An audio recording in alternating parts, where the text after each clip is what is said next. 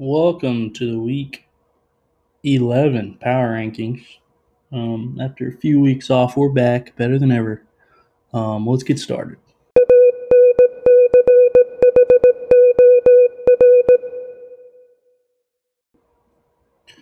All right, number 12 this week is the Rather Be Swift Than Hasty. Mitch Ferguson coming off his second win of the year, a 40-point victory over the Manders on a down week, bye week, injury week for the Manders. But Ferguson's getting healthy here. He's got Thomas back, Evans back. Swift looks like he is the number one running back in Detroit. So things are looking up. Far too late with the 2-8 record and no points scored this year. Mitch just going to have to try and get healthy for a ladder run. Try not to get last. Number 11, Peanut Butter Falcon. They've been number 11th or 12th all year after losing their first overall pick. Took another loss to Camarca. Not much to say about this team, to be honest. Moving up to number 10. Winter is coming, and Ian McGrath. Tough year. He's put up really good points all year, but he's 4-6. That's going to be tough to come back from. Take a look at his squad. He is 10th in the standings as well. Carson Wentz has been an issue for him, and now he's got 3 or 4 starters on bye: Robinson, Montgomery, Ayuk, John Brown. Drew Brees is out. He gets a tough eats team that's getting healthy and hitting full stride. Going to be tough to come back for the winners coming, and might have some trouble in the playoffs as well. All right, moving up to number 9 is the Murray Galladay. And owner Colby Johnson. He's now 5-5 after a tough loss to Josh. Still a really talented team.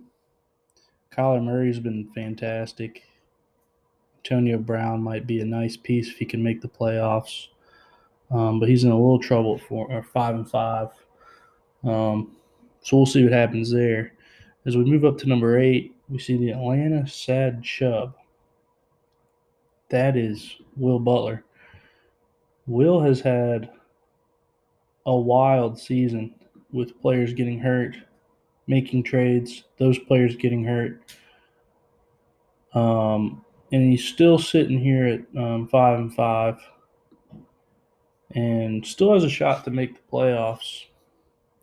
He's got the Charlotte football team this week. It's going to be tough. If we look at his lineup, Roethlisberger, Chubb, Johnson, Allen, Fuller, Robert Woods, Crowder. That's a pretty electrifying team. If he can hold on until Eckler gets back, somehow make the playoffs, it could be dangerous, but that's looking slim to none at this point.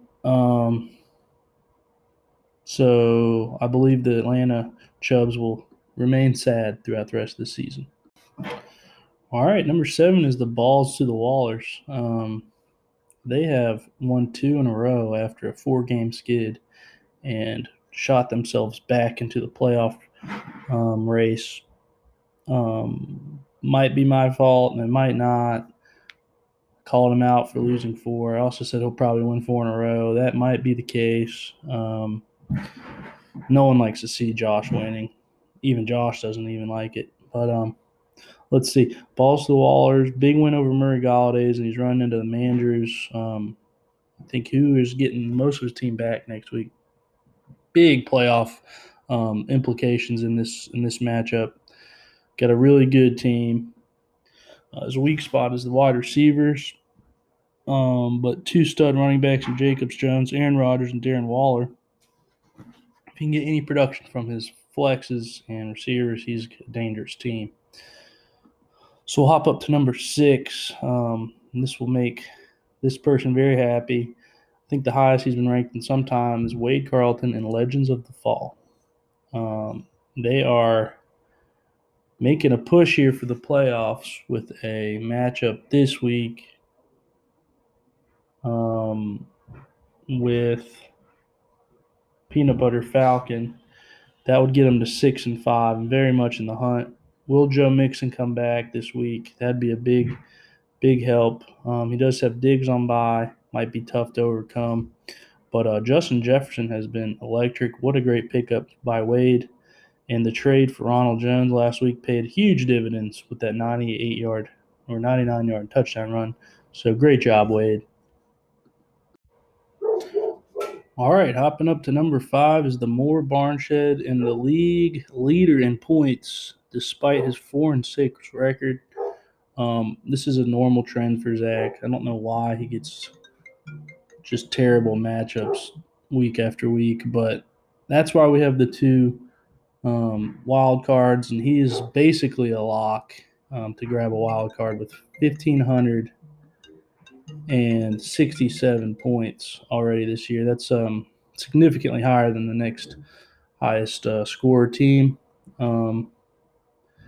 As we look at his squad, the addition of Christian Kirk these past couple weeks has been huge, outpacing Hop in about every game except for the last one. But Antonio Gibson has been and also another amazing get.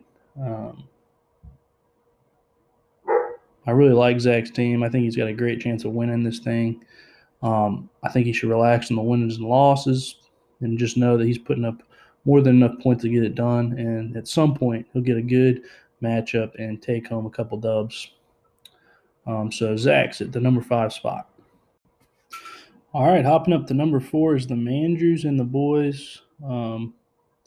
Couple down weeks, but he's still 6-4 with a really nice lineup. Zeke, I think he gets Andy Dalton back this week, which will help him open up some running lanes, probably with the possibility of a pass. But he's got more than enough to make a playoff push and a championship push. He grabbed Salvon Ahmed, who's had a nice production last week, filling in for Myles Gaskins in Miami. So not all is lost at all for Andrews and the boys, and I think he's downplaying his team a little bit too much. So quit the crying, Tyler. Quit it. As we hop up to number 3, it's the high-value Tough Eats, coming off a big win over the highest-scoring team in the league, Moore Barnshed. 7 wins, I think, basically gets me in the playoffs.